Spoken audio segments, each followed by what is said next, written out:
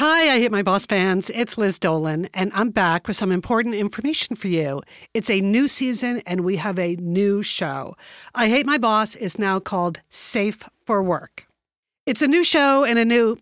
Oh, wait, hold on. Hello? Hi, is this I Hate My Boss? Well, yes, sort of. Well, no. Well, I was just explaining that I Hate My Boss is going to be a new show called Safe for Work. And it's a different show, so you have to go resubscribe to... Yeah, but are you still going to be answering listener questions? Well, yeah, of course. That's our number one deal, answering listener questions, but also interviews with business movers and shakers, lots of advice for everyone so that work can be better, happier, more satisfying, safer. Great.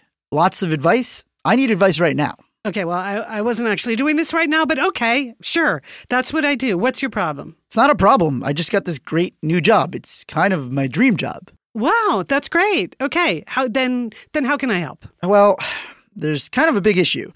I'm the new guy coming in fresh, and the guy I'm replacing, everybody loved him. He's a big shot, and I'm basically expected to fill his shoes. What do I do? Okay. You need to really focus on what makes you unique. What are your own skills? What can you contribute to the business? I mean, what kind of business is it? What is this job? Well, I've been a recruiting professional for a decade, and I've had many, many jobs, and I've had ups and downs of the workplace, and I feel like I can really relate to the millennial worker who doesn't have the typical trajectory that we've seen in previous generations. So the new job is what are you actually going to be doing on this new job? Are you kidding? No, I'm not kidding. I don't know how else I can help you unless you tell me what you're actually going to be doing. I'm Matt Ritter, the new co-host for Safe for Work. What? Wait, what? Did you not read the emails? Email? No, I'm a busy person, Matt Ritter. I can't be expected to read all my emails. Who reads all their emails? Oh, boy. This is going to be something else we're going to have to talk about. Yes. How to start a new job. Okay, well...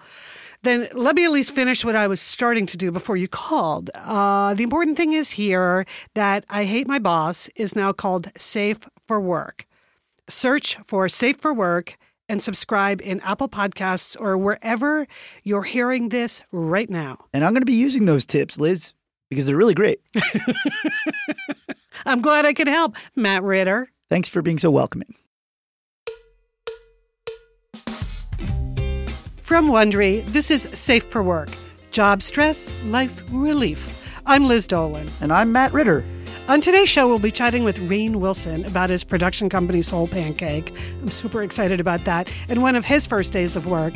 And of course, about playing Dwight on The Office, the world's most dreaded coworker. Congratulations on the new podcast. Thank you. Okay, I'm going to give you an example of a letter we got, and you tell me what advice you would give this person. Okay, good. I have the world's most annoying coworker.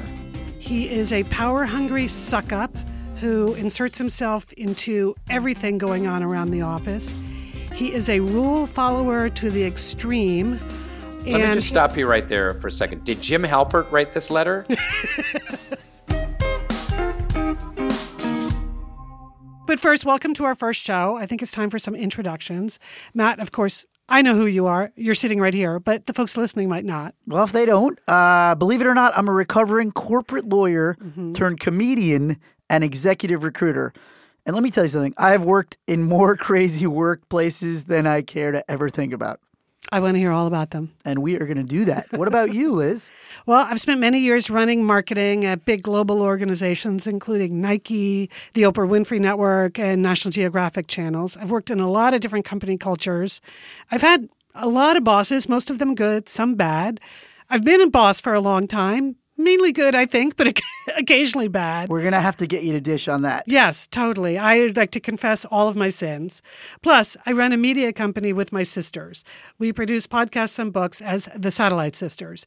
Okay, so now let's talk a little bit about our show and what we're going to do here, Matt. And then you guys can decide whether you even pay attention to anything that we say.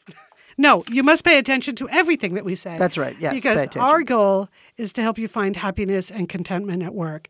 You know, the culture is so filled with people telling you how to crush it at work, how to get rich and successful. And, you know, that's just not what we're interested in here. We spend more time with our coworkers these days than we do with our family and friends. That's where you get phrases like work wife and work husband. Many of my best friends in the world are actually people that I worked with. It's probably also true that some of my least favorite people in the world came from the office. Oh, really? So who's the worst person you ever worked with? Well, I did have a boss who once fired somebody for taking a nap. That seems harsh. Yeah, well, in fairness, it was during a $1 billion closing, and that someone was me. But he was a jerky boss anyway. Okay. I'm already not surprised, Matt. Already not surprised. So on this show, we're going to listen to your calls and questions. We're going to try to understand what's really important to you and maybe help you articulate what's really important to you. And then we're going to give you our 2 cents on how to get the best result for you personally and for your career. Each episode will also be talking to a guest. We'll have all kinds of amazing people, including business experts, people who've gone through fascinating career experiences, and some people who are just fun to talk to. Okay. Well, now that that's all settled, how about we get some listener calls? You ready for your first call, Matt? Let's crush it. No crushing. We're not crushing here. Oh, okay, fine. Let's just help people and have some fun. Yes. Hello? Hey, Kelly, this is Liz and Matt with Safe for Work. How are you doing? Hey, I'm good. How are you guys? We are great. So I understand you've been having some issues with feedback in the workplace. Why don't you tell us a little bit about that? Yeah, no problem. So I work in finance for a Fortune 50 company, and I got promoted a little less than a year ago, which was awesome. But every few months or so since I got that promotion, I've been hearing and getting feedback, mostly in the line of needing to be more professional at work. 2 recent examples were I commented to another coworker that a teammate of mine who was able to get some flexible scheduling, so maybe working from home 4 out of 5 days a week and only coming into the office 1 day a week was pretty lucky, and that our department really doesn't do flexible working very well.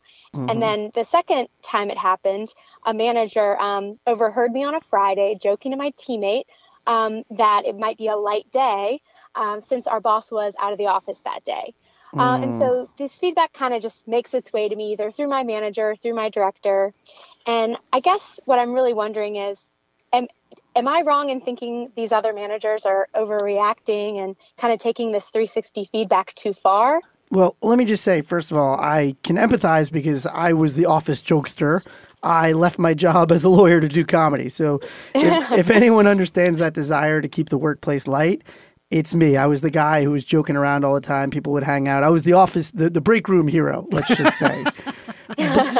But I will say... Every office has one. Yeah, but I will say there were a couple of topics that I probably wouldn't have joked about. And from just quickly hearing what you're talking about, you know, the topics that you've chosen to kind of joke about are a little bit of danger areas because I guess what I would say is you're kind of cutting into the sacred cows of the workplace. Like, you know, when talking about working from home, like that's, if somebody had to ask for a work from home situation, like that's a very tough ask for them. And it's probably something that everybody, you know, has to kind of tread lightly on. So I would say, like, topic wise, if you want to make jokes, that's definitely an area that I would steer clear of because that's more like kind of passive aggressive talking badly about the workplace itself. Mm-hmm.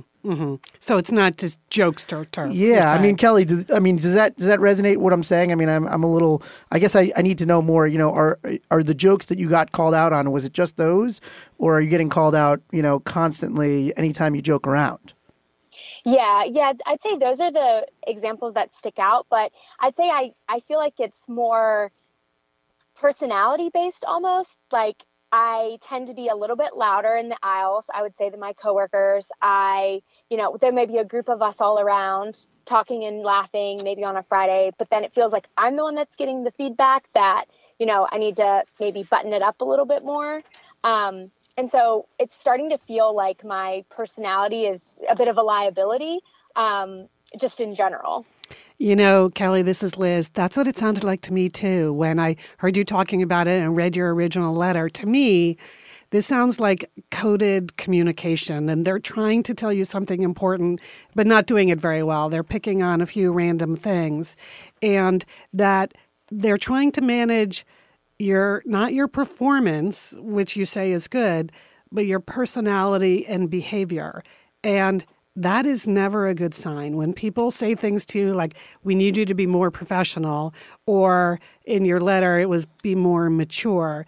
If you've heard that more than once or twice, that is something that you really, really need to pay attention to, because in my experience, sometimes you can manage people through their performance. You sit down and you say you need to do this better or you need to do that better.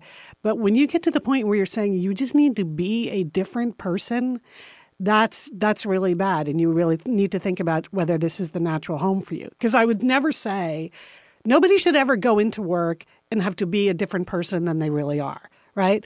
So if you're outgoing and energetic in a department where they really frown upon that, then you just need to think about whether you're going to be satisfied having to edit yourself all the time.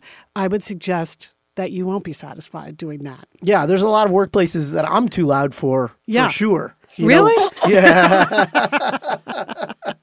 Yeah, that makes sense. I think I hear what you're saying. Like what Matt's saying is like, I can choose the things that I talk about, right? Sure. The things that I choose to engage in conversation about with my coworkers. And maybe what I can't choose is, the attitude with which I bring or kind of my vibe, right? So You're right. You can't. I need to play with that a little bit, but I totally hear what you're saying, Matt, about the certain topics that are, hey, if you're going to talk about them, maybe take it down to the coffee shop, right? Like out of earsight of managers and directors if you really need to vent, and then balancing that with still wanting to be who I am at work. Yeah, totally. And I like your vibe. I feel like we would get along.